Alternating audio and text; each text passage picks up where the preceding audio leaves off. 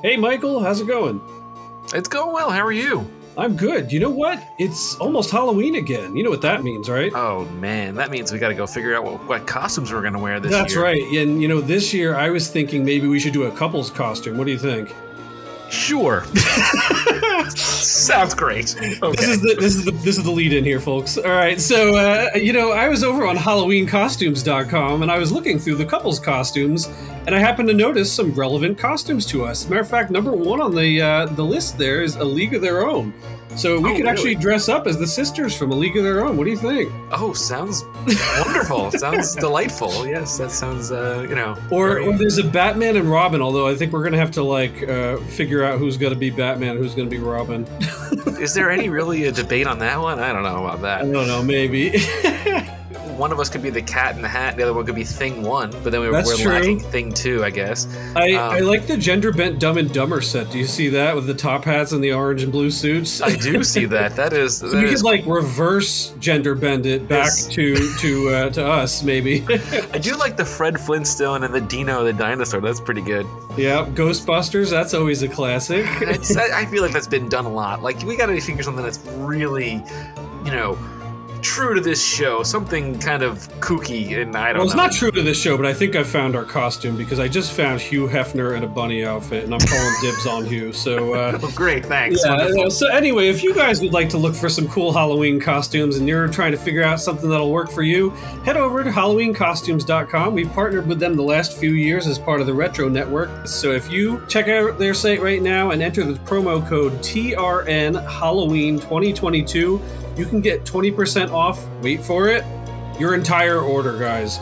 Take a look, check it out, TRN Halloween 2022 for 20% off your entire order now through October 31st. And I beg you, please, do not order us Hugh Hefner in a bunny costume. Please, please, I beg you, do not. Thank you. No, that's fine. I did it already. Bye. Great.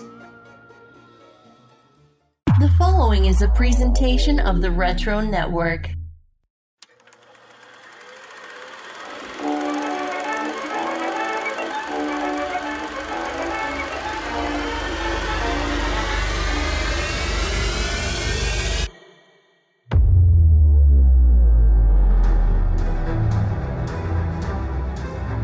Strap in, movie fans. We're about to take you 30 years into the past to explore the biggest blockbuster hits of the 1990s. I'm Pete. And I'm Michael. And this is Box Office 30.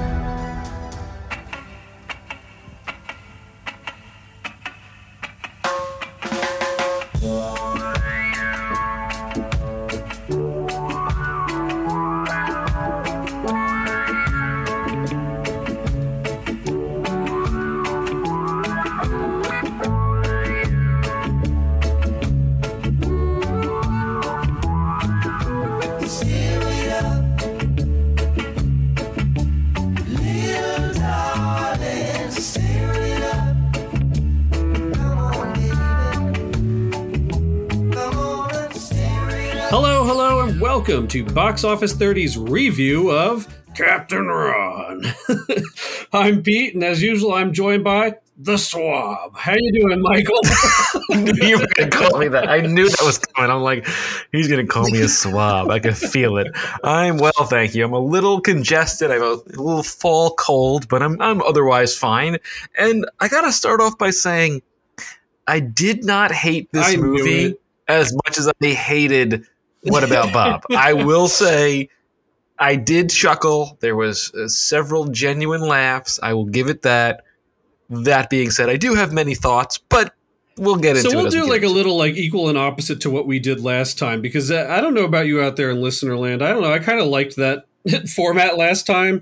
The one thing I'll say that I realize about doing that format is if we have a lot of complaints to make, it makes for a whole show. If we really liked a movie, I don't know if it makes for a whole show. So maybe we'll flip ourselves around here this time. You'll tell me what you don't particularly like about Captain Ron. But for me, I had a lot of fun watching this again. Anne's joined me for at least a portion of it. And I will say none of my family wanted to watch it with me. I had to watch it on my phone alone. No one was, but like, was what up to was this the movie that they watched not too long ago, and like your mother-in-law was like, I was going to take notes on it. What was the one that they were there with you for? League of Their Own, and they were they were in it for watching that, me yeah. take notes. So here's the thing, right? Like, again, at least where I came from and grew up, there was a bunch of people who were fans of Captain Ron because that's how I eventually got to see it. I don't think I saw this one, certainly in theaters because it's, not for a kid of our age at that point in time. But it kind of had hit that cult following by the time I was probably in like middle or high school. And so people were... We definitely saw it in VHS. Yeah, in people my house, were for watching sure. it there and then. And like, I don't know, I gotta say, like, I'm really surprised that at least on your end, everybody's kind of like, no way. Because, like, out in Voterland there, at least we had enough people to get it over the top for this month. You know what I mean? So there's definitely Captain Ron fans out there. What I would say is, again, for me watching it, no surprise, I loved it. If it wasn't laugh a minute, I at least had like a smile on my face the whole time. I actually kind of forgot like how many like weird little just like dumb quips and things like that were, kind of popped in throughout this. So again, like there was stuff that like I definitely like laughed out loud at that I had completely forgotten about. There was definitely the stuff that was in the trailer that was funny that you and I were sort of like, oh God, this does seem to make up a lot of the major highlights of the movie. And I think it still does, having rewatched it. Like, I think like some of like the really funniest stuff is definitely some of the things that they were showing in the trailer. But that said, I had other stuff where like if I had milk, I'd be spitting my milk out if I was drinking any while I was watching it, because there was definitely some stuff I had forgotten that was like really great. Just like little like one-liners and things like, like reactions to each other, like on the boat and things like that were really good. So I don't know. What's your hot take? You're not as bad as What About Bob, but that's kind of a low bar in my mind. So there were genuine moments where I literally laughed. There were certain moments that I kind of rolled my eyes and cringed at a little bit. And I think a lot of it stems from Martin Short. And I would say, I almost feel like, here's my hot takes on this thing. First, I don't think this movie probably was originally called Captain Ron. They probably renamed it because they knew that Kurt Russell was so funny in it. Though he's sort of like pre-Snake Plissken in this movie. It's almost as if like, this is Snake Plissken before the world ends kind of thing is my feeling on it. Imagine if this is a prequel to Escape from New York or Escape from LA. I mean, obviously, like Escape from New York comes out in 81, but they could always go back and do a retroactive. But imagine like this guy, like, because he's got the eye patch. Imagine like in fact, Captain Ron like has to become like some hardcore guy. Like a few years. Well, he says he's in the Navy. He's knows about guns. He's dealt with the Pirates of the Caribbean and mercenaries and all kinds of stuff. I'm like, there is a universe where this guy is Snake Plissken. I'm sorry, we're gonna have to go on a tangent here, but like I was actually going to save for the end of this, like maybe like let's do like a fan cast or like what would you do if you were rebooting Captain Ron? But I'm going to do it right now because all of a sudden in my mind I can't think of anything but the fact that Ron Rico actually becomes Snake Plissken, and that in this world like that they're set up in, let's just say like at the end of the movie, like Martin Short and them decide like they don't go back to his job in Chicago, whatever, like. Somehow, some way, like that decision like splinters the timeline, right?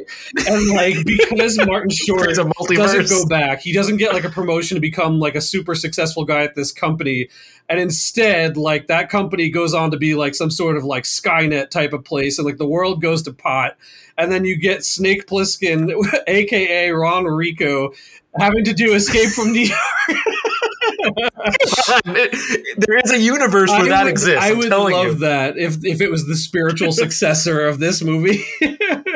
Because the funny part about this, and I was going to bring this up just like, on my notes, I get the impression that Ron Rico is definitely more than meets the eye, that like we kind of get like this insight into him that he has like like we don't know if he's telling the truth about certain things, right? We don't know if he really was like like the guy that drove the ship on the Saratoga or whatever, maybe, but like especially when you see him at the end of the movie, he's got a whole new look and he's about to take like another couple out. Like, he kind of looks like Don Johnson in Miami Vice. Yeah. You get like this like impression that like maybe there's more to him than we realize. You know what I mean? And like he sort of makes I'm telling you, a comment about like that he got in with like the pirates and that he crossed them and got on the wrong side, and it gets really messy, and like we don't really know what happened there. So like there was also a one-off line at the end of the movie where they say that he hasn't been back in the States for 7 years due to statute of limitations. I'm like, there's something going on where this guy is actually going to become Snake Plissken. I'm telling you. I think we hit the nail on the head here. So, speaking of the recasting part of it, I feel like Martin Short may not have been the first person they thought of for this movie. I didn't do any research on it, but so I let me feel fill like in the gap for you then, because I did a little bit of research as I usually do, and so other people that were considered for this role, and maybe you'll be surprised by this, maybe you won't. Steve Martin, Chase, Steve Martin, Billy Crystal, John Candy, and John Ritter. So they apparently were always angling for this sort of like action star playing the goofball and comedian playing the straight man thing. So let's take a minute to like talk about that, because I know that you say that a lot of this animosity that you have seems to stem from Martin Short then. So is it that dynamic? Is it the flipping of the typical, roles, or no, I don't find him charming. Like, even Captain Ron as kind of doofy and weird as he is, he's got some charm to it. Like, Martin Short has moments where he's charming and other moments where he's just kind of like, kind of over the top for the sake of being over the top. I mean, isn't that Martin Short's whole career? I guess so, yeah, pretty much. But like, I could almost see Billy Crystal more in this role than Martin Short. I could see John Ritter in this role. You know who I would really be unhappy if I saw? Charles Grodin in this role. Because I'll be like, great, Beethoven on C, fantastic. See, it's funny. I mean, like for me, and again, I'm biased because and it's probably movies like this that led to it. But I'm a pretty big Martin fan, like a Steve Martin fan.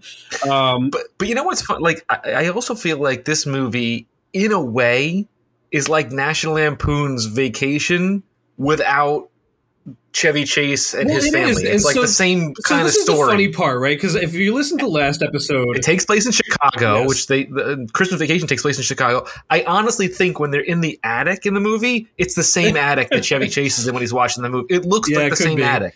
The funny thing for me with this and that sort of thought line is like last time I said that Ange had said to me, I could see why Michael might not like this because it's kind of like the What About Bob sort of thing and whatever, but. Like the funny thing with that with me and like the Put Upon Dad and kind of like, some of the other people that you listed, I could also see those people doing that. And then same thing with like, I think one of the reasons why this movie works as well as it does for me and why I think I'm surprised why so many people don't like it is to me, it is like one of the Vacation movies. It's kind of got, like a comedian sort of playing the Put Upon Dad and kind of all these like insane things, the Cousin Eddies and all this that kind of occur to him. And, the situations that he gets himself into, I think per kind of what you said, Kurt Russell definitely steals the show in this movie. Oh, absolutely. And so at times I think he looms so large that it does overshadow a lot of the other characters. I think I was surprised going back and watching this that like, I didn't remember the son and the daughter having like enormous roles per se. But like I kind of found them wearing on me a little bit, like and maybe less so the son than the daughter character. Her whole job was essentially just to like show up in a scene and like find like the hottest guy around instantly and start like like being flirtatious with them, much to the father's chagrin. Which is again, it's like like what are those typical tropes in movies like this that you would put onto that father figure, and that's one of them certainly. But the whole movie, I mean, let's take a step back. Like Mike and I think we're going to avoid doing like some of the notes, sort of thing for this. But to start at the start, at least, get a grip of where, you know, the movie starts off for anybody who hasn't watched it or seen it recently. You know, you get Martin Short's character, the aptly named Martin. I always wonder how that happens in a movie or a TV show. Like, if it's just that they've written this character with the actor in mind, or just complete coincidence that you have like somebody like Steve Martin who happens to be playing a guy named Martin. You know, I don't know. I digress. Or Martin Short. Martin Short, excuse me. What did I say? Steve Martin. Too many Martins around. But like, I almost feel like maybe they changed the name when they casted him, because Martin is kind of a dorky dad. For kind sure, of yeah, name. and I think that makes a lot of sense too. But also, I noticed a few times in the movie, like, they kind of slipped and called people by different names. If you listen very closely, like, I think one point she calls him Mark by accident, and then another time they call the son a different name in the beginning of the movie, and I was like, I think I must have missed that. I will say that one of the only things where I was rolling my eyes a little bit was the opening sequence of this movie, which is that it's Martin Short going to work, and the whole elevator, like this, you know, like boisterous guy gets on, is talking about, like, he sees like this like shattered window downstairs outside the building. He's looking up at it, and he's like, you know, oh, any one of us could have been walking right under that, could have, you know, killed us and sliced us up in an instant, and all this sort of thing, you know. And then he's talking about like this other guy that like made it big all of a sudden and is living his best life and all this. And then, like, you know, he gets this letter as soon as he gets into his office that we find out is the letter that says he's inherited his uncle's boat. And so he goes running home. And, you know, I was just like, all right, you know, like, this is definitely like a very, like, you know, cliche sort of lead into, all right, I'm packing up and quitting this job sort of thing. Yeah, that whole scene, especially the glass part and the elevator, is kind of throwaway. Yeah, and it was like, there's no, like, his wife isn't questioning him, like, why he's home, because presumably it was like first thing in the morning that he's showing up to work. You know, and then his children come home. So like, there's a little bit of like wonky writing with that, you know, sort of thing. So I will agree on that. But from there on out, I was pretty good on this. You know, the wife was working really hard, and you know, the kid dumps his milk on her drawings, and the month's worth of work is wiped out in an instant, and all this sort of thing. So kind of a cliche start to the movie, and there's definitely a lot of cliche things in this. But I think once the ball gets rolling for me, especially once they meet Ron, or like, actually, I think honestly, it's the scene where, and you know it's coming, but like the scene where they're like, oh, like, you know, like, how's the condition of the boat? Or he gets like, they're actually at the you missed the office. One yeah, they're at the key office with the guy, and he's like giving him like the box of the stuff, and it's like, it's got like a picture of the boat, and he's like, oh my god, it's wonderful. And then like it cuts from like the picture of the boat to the real thing, and it's like a real clunker. From there on out, the movie gets rolling for me, and then I'm just, you know, I've got a smile on my face, so and I'm happy the rest of the way. The one thing that you missed was the wife at first was sort of like, we're not going to just drop everything and go to this boat. The real inciting incident is the daughter walks in and says she's engaged, and they're like, we gotta get the heck out of here. The funny part of the math on that is I was coming back to say all this to bring her up. So thank you for getting me back to that. So yeah, it's like, you know, she's in this car with this like biker leather guy, except they're just in like a, I don't know, like a Blazer or something. Yeah, like it doesn't make any sense. They don't even roll up on like a Harley or whatever. Like, and she's like, I'm engaged. You know, it's just like, all right. She immediately starts like just flirting with every other person out there. So she must not be that into this guy that she got engaged with. So her character I found to be really useless and annoying. And like, I don't know that she ever did anything during the rest of the movie that ever like. Well, she has the redeeming element at the end of the movie where like they have to pull the sails up and she helps with that. But like again, like you know, like they have like that family success, I guess you could say. But I don't know that like that one moment like fixed like all of the rest of like her just like flirting and presumably still being engaged to this guy when they get back. If they go back, doesn't have very much growth. Yeah, so she's kind of useless. You know, the kid, the boy, played by my friend Benjamin Salisbury, there, in an almost unrecognizable role from, you know, knowing him later on, like The Nanny and later in life. But he's like the Macaulay Culkin for this film. You know, like he's just there to kind of have reactions to things. You know, and He plays the same exact role as the son in Father of Bride. Yeah, exactly. It's just kind of just like to have like that, like, you know, goofy, quirky little kid, you know, so he can play off of like Ron in scenes with like the whole swab thing and, you know, stuff like that. So really it brings it all back to just the relationship between Martin and Ron. And Martin's to wife, an extent, yeah. I mean, again, like, you know, somewhat throwaway at times. I kind of feel like the same way with her, you know, like, again, you know, I think it's just like, one of the things I was surprised that they didn't have more of in this film is usually when you have a movie like this, it's like their relationship is on like the outs, you know, like, Right. and you could tell that they were both like workaholics in this, but like it didn't seem to be like really affecting them, because even when he comes home and she's on the phone call and they're kind of like, you know, he's kind of like playing grab ass with her, you know, whatever. Yeah, they have a pretty solid marriage. They seem throughout fine, the whole. you know, like he makes a line at one point where like once they discover like that the boat was in fact Clark Gable's and they find like the initials carved in, you know, like he's doing his captain's log thing, which I actually found a lot of those to be very funny.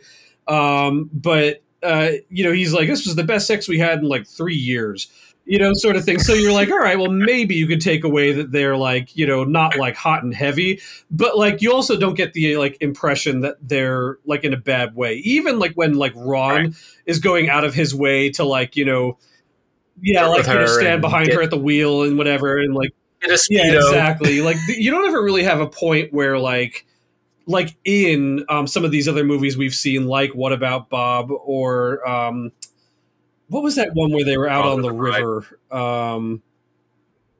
at the end? It's like over the. Is that it? Is that no? What the heck? I can't think of what it was. It was like the guy was with De Niro, where he's. Did we watch it? Yes, no, I can't believe I'm forgetting the name of it right now. Where he's like haunting the people, like he goes to them. He's like a psychiatrist. Oh, Cape Fear? Cape Fear. Okay. You know, like sort of thing like that. Like even in that, you almost get the impression that he's trying to like, yeah, like the wife is like totally like getting like tired and off of him and everything like that. Like it doesn't even get to that sort of level with this, you know. So like again, like some of those are like a little less well written and a little bit throwaway. So for me, like, I don't really look at this movie as being like the ideal example of one of these movies with like, you know, the families on the house with them. You know, you get these sort of moments, like for example, where when they're in the car in Cuba later in the movie, and you know, the kids are like, you know, like Ron's driving them around and like they drop the dad off and like they kind of park. He's like, watch this, and he pulls into a space and turns the lights off, and the guys go driving by, and the kids are like, you know, like Dad's so useless, and you know, like he doesn't help us with anything. And like you see like Ron feel really bad in that moment. Like you kind of see him like take a step back, like in his facial expression, and is like, I'm ruining these kids' father in their eyes. I need to do something to fix this. Which then leads him to doing like the, you know, like the pratfall, like, you know, my leg is broke, whatever.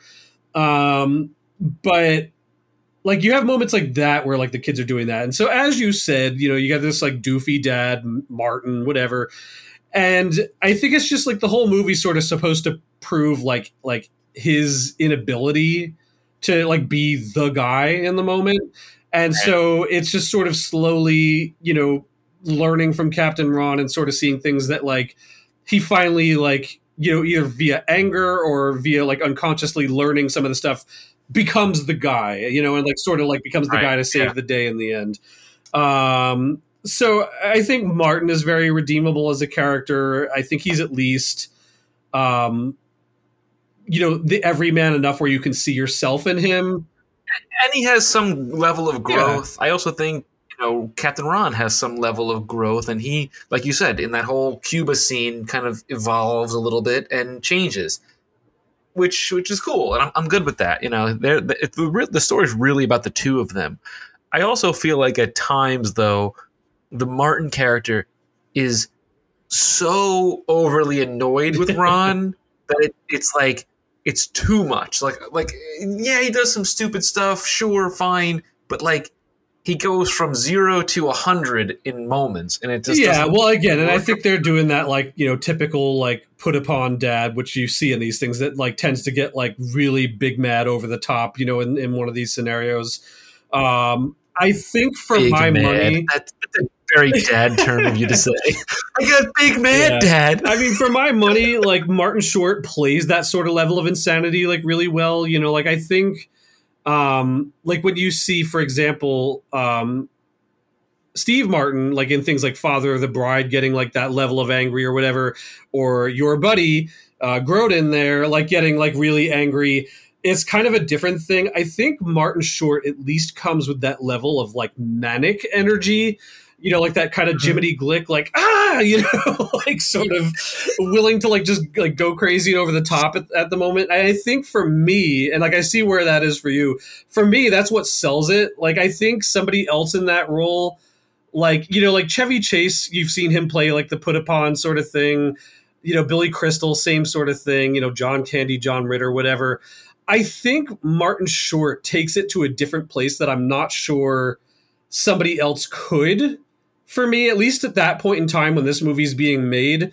And that's, you know, like kind of where, like, again, like stuff like the stupid, like throwaway stuff like the captain's logs, like every one of them got funnier and funnier as it kept going. Like it starts off like very innocuous, like captain's log day 1. We're learning to, you know, drive the boat and whatever. We have this guy, Captain Ron. I don't really know about him, sort of thing. You know, I don't remember exactly what they said. I think it's sort of like out of his mind after, like it's almost like very existential. But by the end, it's like day 30, new log. Old log having fallen into the hands of the pirates of the Caribbean. You know, like, you know, it's just like, it's so ridiculous. Like, and that's the one where he's then talking about like the statute of limitations, like, and you couldn't go, you know, so like, I don't know, like stuff like that is very funny for me. So I will say though, it's very predictable.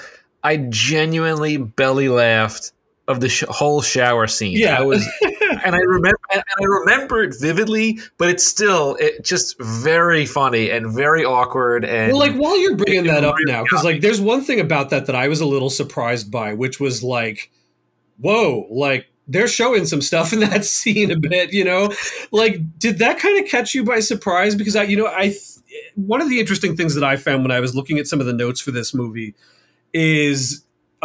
First of all, for those that don't know, this is a Touchstone movie, and Touchstone, especially back at this point in time, is a dumping grounds for movies that Disney did not want to put out on the actual Disney brand. So this was a movie that started out its life as going to be on the Disney distribution, and then basically ended up getting pushed over to Touchstone because... There is an F-bomb in it. Well, that's what I say. You know, like, so like, that's the funny thing. And like, I'm trying to remember if this movie, I should really look it up quick, lands in the PG-13 or R rating, because like there was some like, you know, female nips and things like that like, I was just like, wow, you know, I was like a little surprised by the F-bomb, by certain things in this movie that,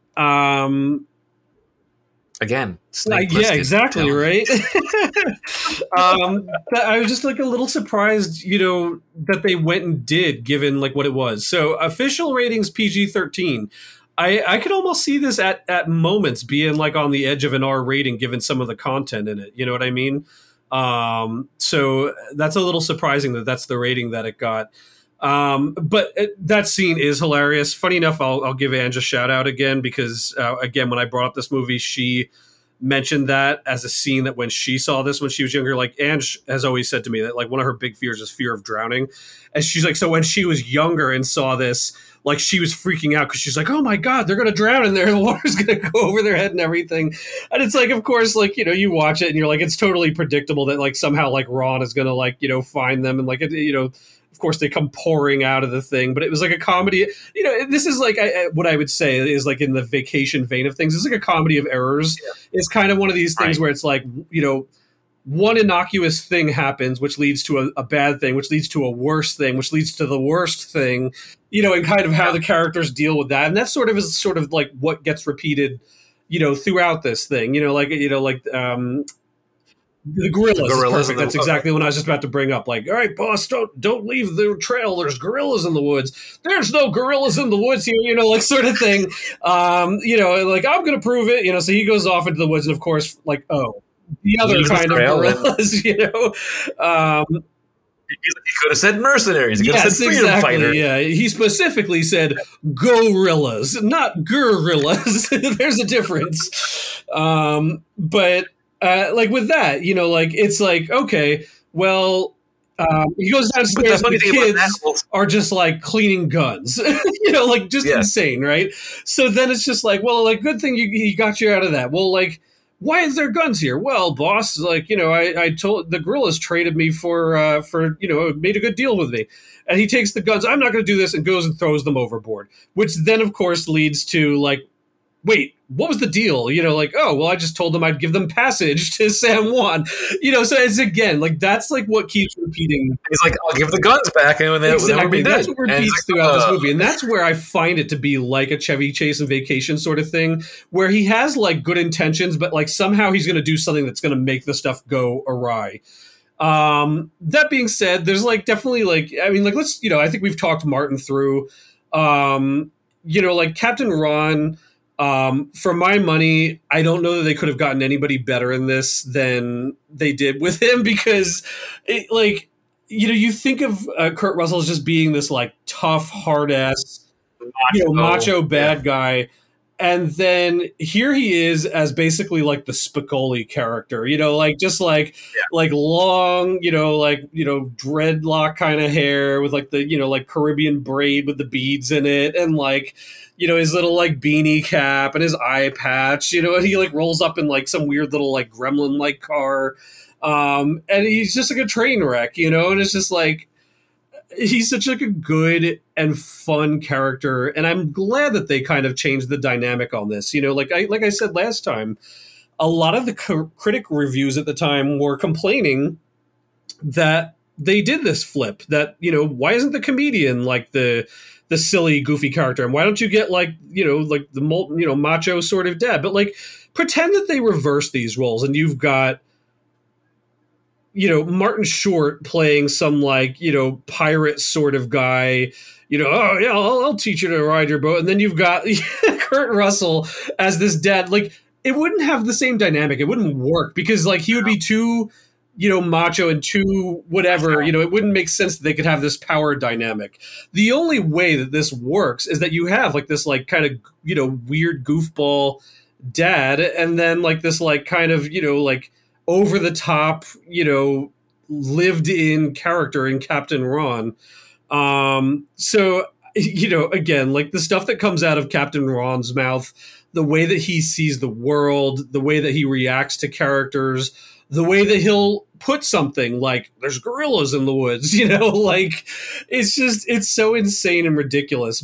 But he's also like magical because, he shows up and through his like weird way of life, he teaches the family to sail and he gets them out of all these ridiculous situations. And then like, he kind of in a way teaches them how to live. They're just kind of going through your standard routine in the suburbs, and he unlocks something in this family, whether it's, the father or just in general, which I do find very, endearing and I do enjoy a lot. And I will say, like, there are genuine moments where he's, teaching them and they're learning what he's showing them, and he's teaching it in his own sort of weird way. And I think there's a way that he almost somewhat imprints himself a little bit on the Martin character, with these carefree, like, oh, we'll just pull over and ask directions kind of thing.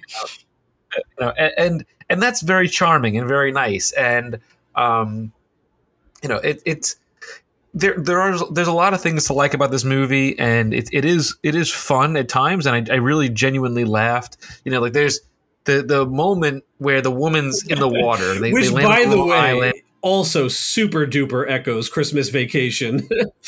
Right, that's what I'm saying. Like it literally feels like a ripple of Christmas Vacation, where there's this beautiful woman off in the distance, and this nerdy guy Martin is waving to her, and he thinks that she's waving at him, and then Ron walks over and it's like, oh hey, it's so and so, and he's like, oh, she's waving at me, and he actually asks her, and she's real, and he dives off and he goes and spends the night with her, and it's just this sort of fun very Christmas Vacation-esque trope, but they played it a I little also bit differently. love that like back and forth. It's like she's waving. Oh, she's not waving at you. She's waving at me, sort of thing. It's like, no, I think she's waving at me. It's like, no, Ron, you have to understand. She's like, well, let's ask her. Hey, Clarice. It's so great. Who are you waving at? And I just love that Martin Short would just be like, oh yeah, it was me that she was trying to like talk to or communicate like this. Yeah, very, very silly. One of the things that I found very funny is, they actually get to San Juan, which I don't really know why they were just going there other than just to like do a touristy kind of thing.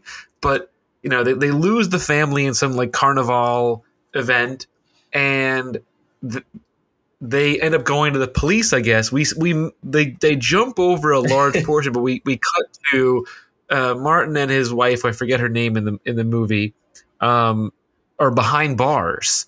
And you're like, what happened?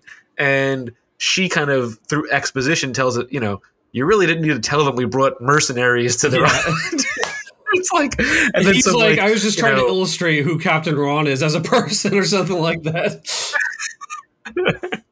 and they basically get like extradited off the island, and as they get brought back by the police to the boat, there's this huge party going on, and they find out that Ron like said, hey, so we didn't get lost, we brought the whole party to our boat. So it's like this quirky, funny thing, and I'm like, yeah, I can see that guy doing that. I think one of my other favorite things is the dry rot thing. Like anytime there's anything like falling off the boat, it's just like, oh, you got a little dry rot there, boss, whatever.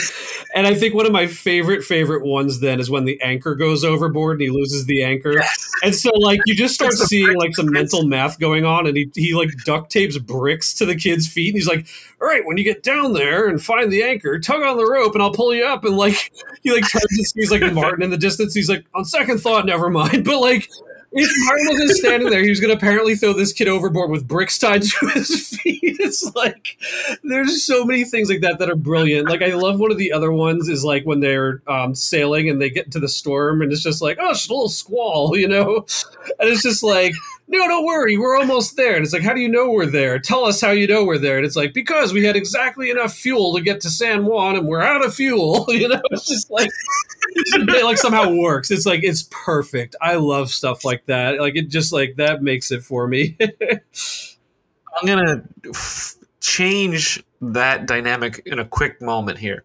So in the beginning of the movie, when they first meet Captain Ron and he says certain things, Martin sort of like reiterates what he says. Oh yeah, it's totally normal. This is normal. That's normal. This is the way it is. Yada, yada, yada.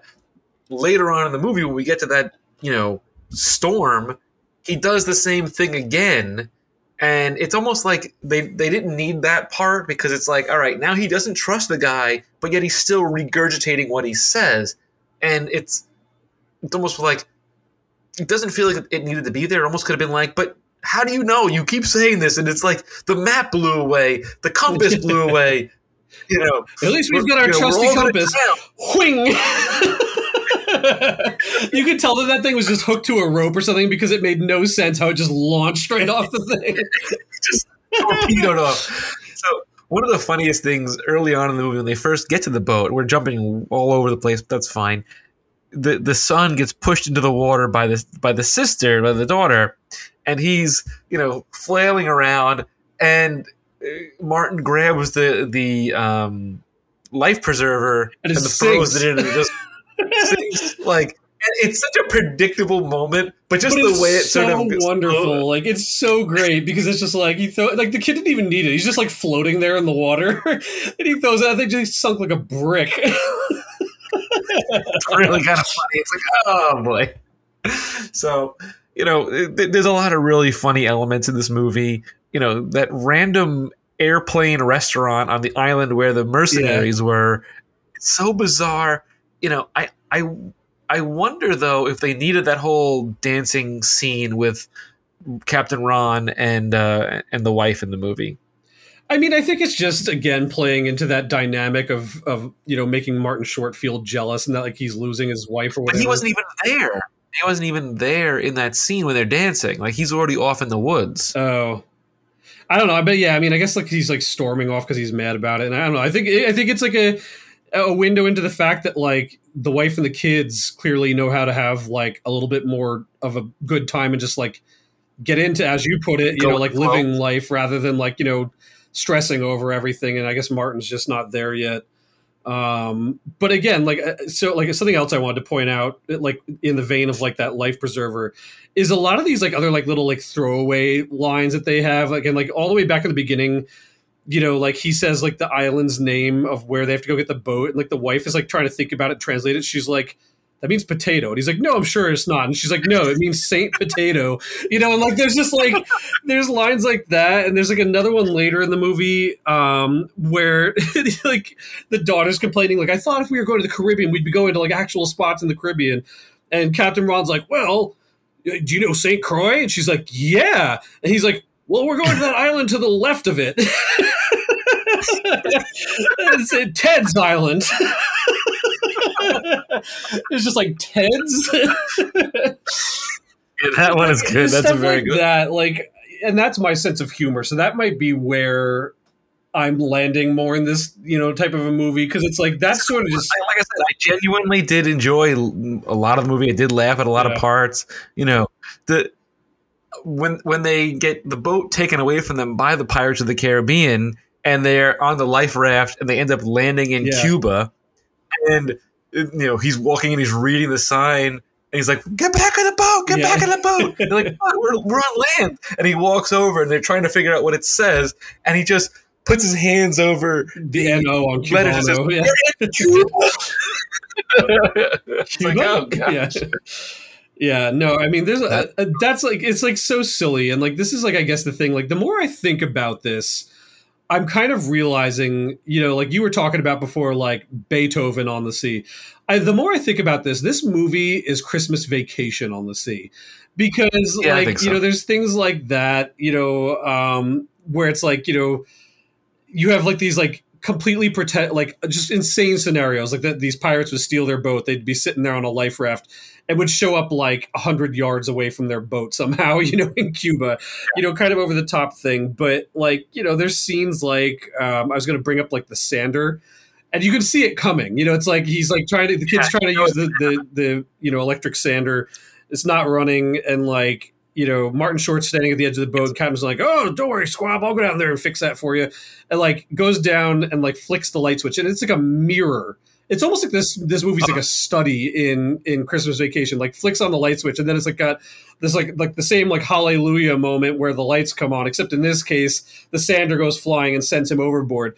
And I have to bring up that every time that Martin Short goes overboard, he goes like, ah! It's like the best noise, and it's like I almost wonder if they got that noise one time and then used it several more times in the movie, because like every time he goes over, it's that same like. But the sander moment is very much like when Chevy Chase falls off the roof and the ice shoots into Julia Louis-Dreyfus's house, because it's almost the same camera angle and the way the projectiles. That is pretty funny. There's another moment that made me laugh. So I got to bring up the flare gun. Yes. So the flare gun at one 2 point, points, right? The first one that's worth mentioning is when he gets mad over that thing with that woman Clarice, and he's like, I can't do this. I might shoot the woman. he's about to like, she gets so mad he's going to shoot the flare gun at Captain Ron. and then he blinds himself for a couple of days. And like so good. I forgot to mention that. Yes, the flare falls through the floor and it's like inside the boat, and he can't see it. He's like clocks his head on the tree. It's almost like Batman 66, where he's like, I don't know where to get rid of this bomb. There's something you just can't rid of. It's like the wife comes down the steps. She's like, are you okay? And he's like, yeah. Are you still there? But they bring the flare gun back later when the Pirates of the Caribbean are chasing them, and she uses that to shoot their boat and disables their boat. And the kid goes, Mom, where'd you get that flare gun? But it's not that. It's the Coast Guard ship. No, she shoots the flare gun, but the giant explosion is the Coast Guard ship having shot their gun at the thing. Oh, I thought there was a flare gun that took the boat out. Yeah, but that's the subversion of the humor is that they're like, "Whoa, where'd you get that flare gun?" You know, but yes, no, it's in fact the Coast Guard ship having shot a warning shot across their bow. That's funny because I'm sitting there watching on my phone and I'm like, yeah, where did she get that flare gun? That's really funny. But listen, overall, look, we're genuinely laughing about this movie. There is a lot of funny elements to it and funny parts, and and we all knew by the end of the movie that the boat was going to be fixed up and beautiful and pretty, and they turn around and they don't sell the boat; they just go off into the sunset. And Captain Ron now is a captain of a smaller boat with this little couple, and I actually even love that too, like that whole little scene. It's like he backs the thing out. It's like, oh, forgot to cast off. Just take the whole cleat right off the dock. And then they're just like doing that same line from earlier in the movie, like, oh, don't we have to watch where we're going? It's like, don't worry, they'll get out of the way. Like they're just like the end of the movie is just them heading towards like this massive like tanker ship or something like that.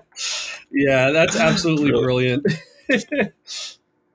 So overall, what other final thoughts do you have? Again, I think this movie's brilliant. I'm very grateful that this is the movie that got voted for this month because it was up against some stiff competition in my mind. And so I was, it was a good laugh. I think, again, for me, a good comedy doesn't have to be something where I'm like laughing and laughing and laughing, although there was definitely a lot of this movie that I'm laughing and laughing at. A good comedy for me, a good solid comedy is a movie where I just have a smile on my face most of the movie. And that's this movie for me. It just is so perfect in what it is. The more I look at it now, having rewatched it, I can definitely see it almost seems like it's borrowing a lot of elements heavily from movies like the vacation movies, which are just, like the pinnacles of how to do a comedy movie. So I see where that works. Again, Martin Short, I think is great in this. And I think the dynamic between the two of them is what sells the movie for me. So A+. How about you? I definitely enjoyed it more than I thought, and I had a lot of fun watching it. I watched it in basically 1.5 sittings, so I'll give it an A-. Sure, I'll give it an A-. I'm fair. I'm an open-minded person when it comes to that, so I'll give it an A-. Cool. Fair enough. So I started saying earlier, I was going to say what would you do differently about this movie, whatever. And so we kind of have our I think our sequel for this one, which would be multiverse sequel leading into Snake Plissken. But let me pitch you this: if they were going to film this movie today, or if they were going to film a reboot of it, who would you cast as Ron and Martin?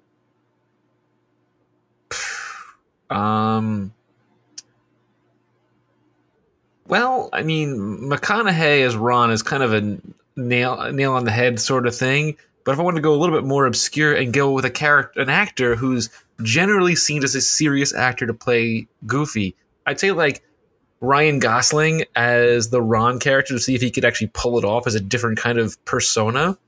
And the Martin character, I feel like this is going to be a weird pick, but I'm going to say he needs to reboot his career as Jason Biggs. Interesting. Okay. I can see that. What about you? All right. I've got my two raring to go. So John Mulaney in the Martin role. I think he, has that kind of his way of being like that. Okay, we're going to do this now, sort of thing. I could see him being he's at that age now, like us, where you could see him as being the father to some, youngish kids, whatever. And I think he'd be very fun in kind of that put upon dad sort of role. And then my Ron would have to be, because it's coming out of all the stuff he's been doing lately and he's just is killing it, Chris Hemsworth. I think would be an amazing Captain Ron. Okay, I could see that. I could see that. Definitely.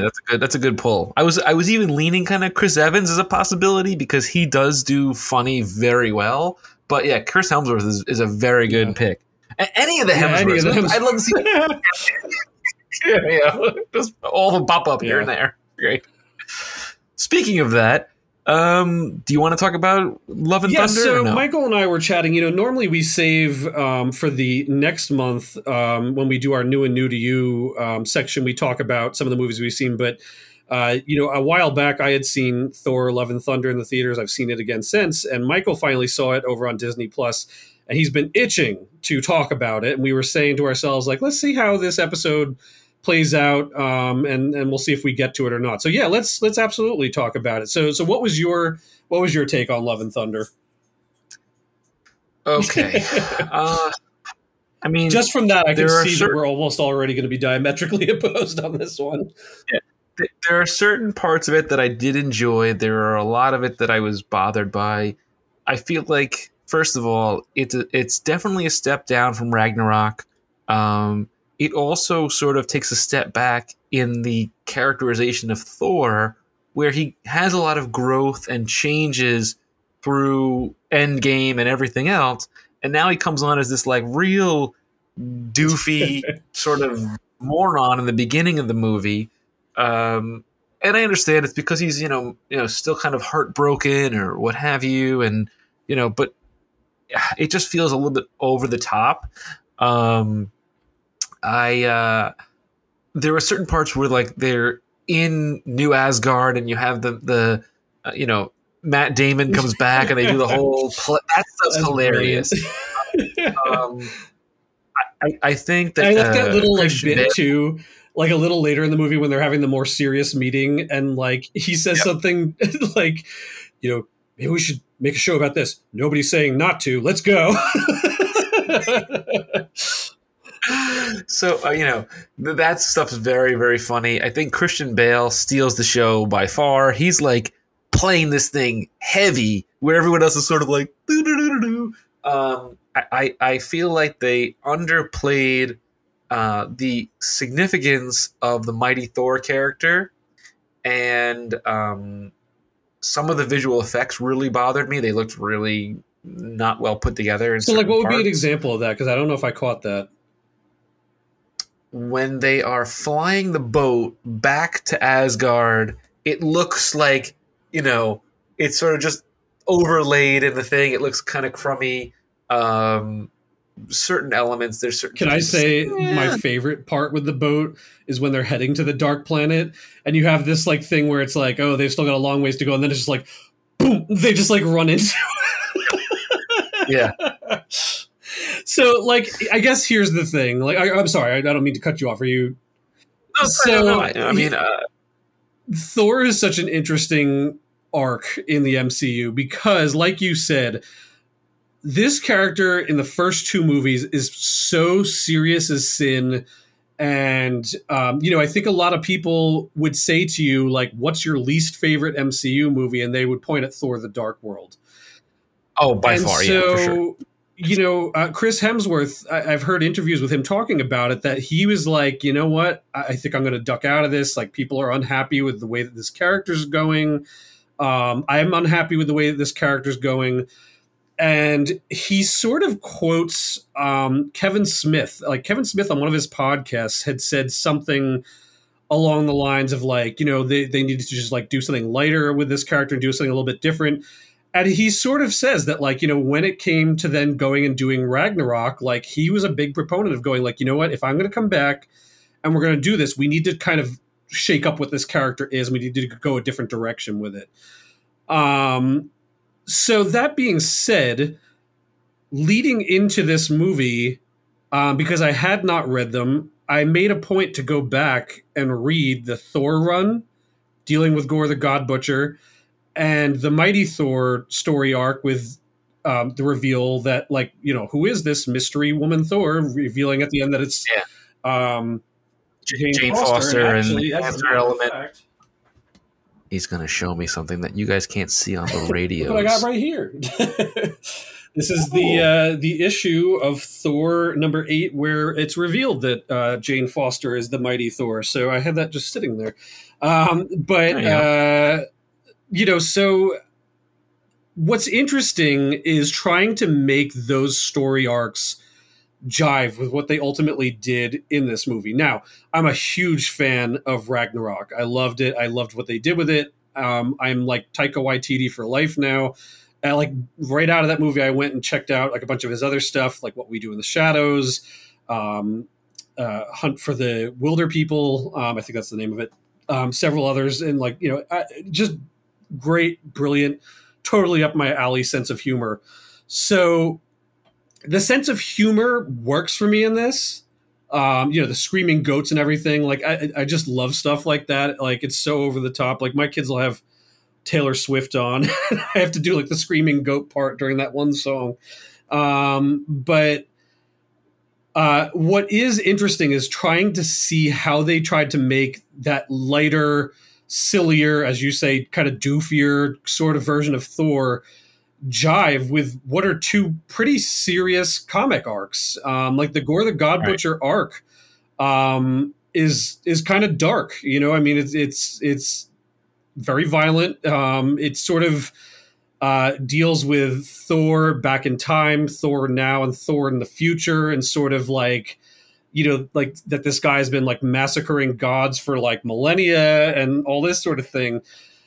And I think to an extent they made it work. I can see where a lot of Thor purists out there are going to look at this and be just mad, because if you're going purely off of like, this is how Thor acts in the comics, he's very serious, he's a warrior, he's a Viking, he's an Asgardian, and then you like put that with, you know, like, have your first beer, you know, like Stormbreaker, you're mad at me sort of thing. Like I can see where people are going to be like, this is not working for me, and it's annoying. I'll say I'm no Thor purist. I mean, I've read a handful of Thor stories. I just don't know where, you know, I almost think they went silly too far. And by the end of the story, when it kind of comes back around, I don't necessarily care about him as much as I care about the Jane Foster character. And so when they kill her off at the end, like she dies, and I'm like, it's kind of a bummer. It's like this, she could have done so much more. Like, are they going to bring her back now? Like she's in Valhalla, whatever. I almost feel like they did that because, you know, Natalie Portman wants to just move on from this franchise, and they just gave her this swan song, sort of a movie. But like, I just felt kind of let down that she dies in the end, sort of. So thing. I didn't get far enough in the comics to 100% say. I don't remember what the deal is, except to say that she does in fact die in the comics from it too. Yeah. So that's one of the things where, like, actually, if anything, the Mighty Thor story arc in this is actually pretty true to, not exactly how it happened in the comics, but pretty true to the nature of how it happened, which is that she gets Mjolnir and it's keeping her alive, but anytime she's using it, it's like her body can't fight the cancer, and eventually like she does die from it. In the comics, and I think this is where they were leading in with like that little after the credits scene, she is brought back to life and then takes on the persona of Valkyrie, which is interesting because we have a Valkyrie in this, but you know, not that there couldn't be another or whatever. But she becomes a Valkyrie that like Odin like revives her or whatever. So I think we can still see her. I don't know that she's gone. I think that they put that tag in for a reason. I think we're going to see a little bit more of like what is Valhalla and like what, you know, what's kind of the extended sort of thing from that. I think honestly, looking at things like Eternals and things like that, I think we're going to start seeing a little bit more of like what is like the cosmic godhood sort of thing going on, celestial stuff, yeah, all that and jazz, like sort of what are the rules of that. I think we're going to start seeing, you know, more of the multi-dimensional stuff. Like, is Asgard, not Asgard, Valhalla, like a different dimension sort of thing? You know, so I think we're going to start to see some of those things lead in, which I think can lead to some really interesting stuff in the MCU. But I digress. So. Again, I think the movie on the whole works. I think they probably sat back over at Marvel HQ and said, you know, we've got a lot of really serious characters. We've got Captain Americas. We've got like all these sort of things that we're doing these, you know, branched off movies with that are playing serious. I think they said to themselves, you know, there's another crowd out there that isn't all like, like, I want to punch you with my shield and I'm going to hit you with my Iron Man armor. Like, and they were looking at that and going like, how could we bring in some other people? And I think that they decided that Thor being like a very like silly, over the top kind of, type of character, especially where he comes from, the way he talks, things like that, that they could do something like this with him and kind of take it in that direction. To your point, I think sometimes it goes a little too far in the silliness. I I have like a love-hate relationship like with the scene towards the end where the children that were kidnapped from Asgard are all empowered with the power of Thor and kind of take on like the shadow creatures, because as with any superhero movie, like you always start raising the question of like, God, if he could have done this, like when he was fighting Thanos, like why didn't he give, Captain America and Iron Man and everybody this power, and right. You could start to like go down a rabbit hole of like, well, maybe he didn't know he could do that until he figured out that, he said protect Jane to Mjolnir and it, took on that thing. Maybe, now that Odin has died, he has the power to do something like that. I mean, you could fall down a rabbit hole for these sort of things. So you always have to kind of just take it at the face value, which is like, I watched that scene in the theater and I was like, this is silly, but I'm going to show this to my daughter Zoe in a couple of weeks and she's going to think this is the best thing she's ever seen. And so I showed it to her and she thought it was the best thing she's ever seen, And so like, that's where that comes in. And again, like, I hate that argument. Like, people like will be like, Star Wars is dumb and has Jar Jar Binks because it's for kids. And I hate that because, like as a, kid, I love Star Wars. As an adult, I love Star Wars. So I don't feel like there has to be that distinction, but you can see things like that get put in there. And you're like a child, like a 10-year-old watching this movie is going to see that and think that's the coolest thing ever. You know what I mean? So I think that movies like this is Marvel trying to broaden who can come in and participate and see a Marvel movie. I think it's going to make some people mad because they want to see that character kind of stay like how Thor is expected to stay. But I don't know. I thought it was very silly and worked for me. I'm really curious. What is the next step? Like, where are they going to go from here? They sort of left things off in a bad way that like he kind of challenged Zeus and challenged the gods. And we also get that tag that we realize that Zeus is still alive. Interestingly enough, I saw on YouTube a deleted scene that like really changes the whole movie where like him and Russell Crowe are like walking and like Russell Crowe's like teaching him how to use the Thunderbolt and he like gives it to him. And I'm like, wow, they went a very different direction than when it came to, what they ultimately ended up doing with the movie. So, I see why that was deleted. Absolutely. Sometimes you see deleted scenes and you're like, why'd they get rid of that? Maybe it's a pacing thing. Maybe it's this. This one was clearly like, wow, they changed the whole narrative of this movie at some point, So I don't know. I'm really curious to see kind of next steps. I will say this is another spoiler. So put on your spoiler ears for a minute. Another one of the after credit tags was the reveal of Brett Goldstein from Ted Lasso as Hercules. And I thought that was pretty cool. And again, I don't know. Surprising casting, but great. Either surprising, way. But incredible. Like, forget great, incredible. As soon as I got privy to Ted Lasso, which took me until like the second season was airing to do, I didn't know. I mean, like, I love Jason Sudeikis, but I was like, it was pitched to me as like, oh, Jason Sudeikis is coaching an English football team. And I'm just like, okay, like it just didn't sound like whatever. Man, was I wrong. Man, is Ted Lasso one of the greatest shows that's come out in the past 10 years.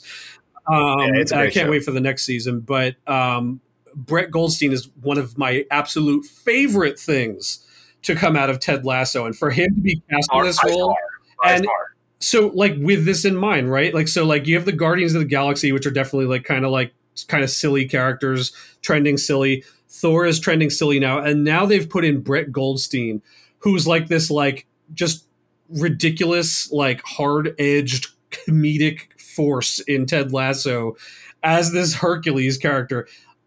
I just am dying to see like Hercules versus Thor and like what that pans out to, and presumably Hercules joining the new Avengers that is clearly coming down the pipe here with She-Hulk and things like that. So it's interesting. They're obviously taking a little bit of a lighter tone to some of these things, and I don't know how that's going to affect stuff. I mean, I will say, like if you look back at comics history, comics are serious until it doesn't work, and then they become silly for a while until that doesn't work, and then it becomes serious again for a while until that doesn't work. That's the history of comics. It's how it always goes. And they keep reinventing a character by sort of shaking up, what makes it interesting or good. So maybe they feel like they did this like big dramatic, soap opera arc through the end of the Infinity Saga, and maybe now this next portion they're going to start doing things a little bit lighter, a little bit different. Who knows? We'll have to see. But I think it's interesting. And again, if they can keep it good, if they can keep bringing in directors and people that kind of, can make something funny in a way, but it also furthers the story and the arc, then that's fine by me. But, I think the Guardians of the Galaxy movies have done that really well. I think the first one's better than the second one, but kind of that like, hard-edged humor while getting something serious done. It's kind of like a perfect like chocolate and peanut butter combo. It's like they're both good on their own, but they're better together, sort of thing. So I kind of hope they can do some more of that over time, but we'll see. Yeah, we shall see. I mean, overall, I'll give it a B. I think this one's high up there for me. I'd give it like an A to A minus. I think it worked, but I can see where it doesn't work for some people. All right, folks. Well, that's going to wrap it up for this review. You got a bonus review in there that we weren't sure you'd get. So look at that. Fancy. Now, what do we got coming up for October of 1992? I've got it pulled up here, and I'm going to recommend these. I always have to double check your list, though, because somehow you always manage to pull up one that's like not in the order that we usually use. So let's see what you've got. So I know which one I want to win. I mean, obviously, I know which one you want to win. So of the October releases, the movies that I'm going to put as the list that people can be voted on for is Under Siege, The Mighty Ducks, Hero, and Mr. Baseball. You're not even going for sneakers, huh? It's a September release, and there's four pretty solid movies that did very well in the box office. So I wasn't sure if you were going to skip Hero or Mr. Baseball for that, because you seemed to really want to try and get that one in there last time. But Hero is a horrible movie, but nobody's going to beat Mighty Ducks, I think. It's just going to be the way the following and the fans are going to pick. I know it. So I'm not even going to bother putting sneakers in there because they're not going to have a chance. Ducks fly together. Quack, quack, quack, quack, quack, quack, quack, quack, quack. Come on, Michael.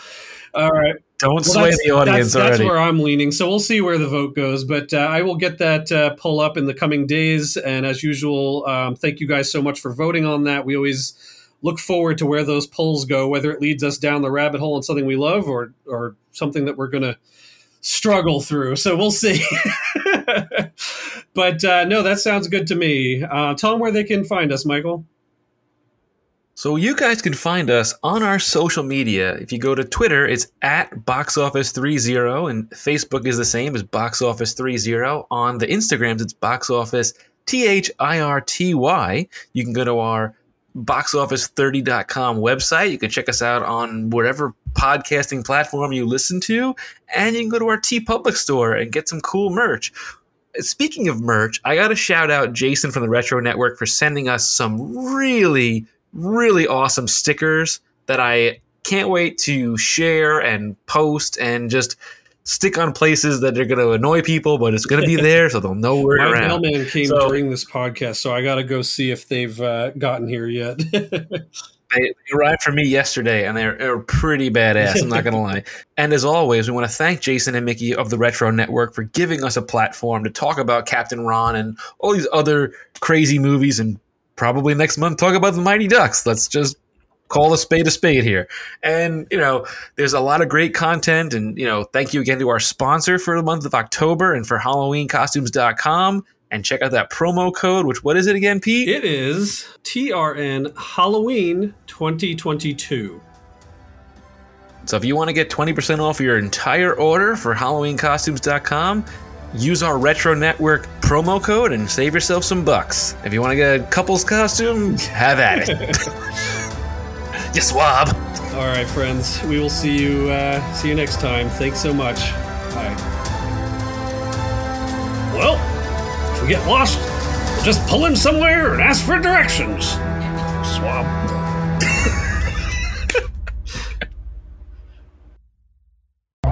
This has been a presentation of the Retro Network.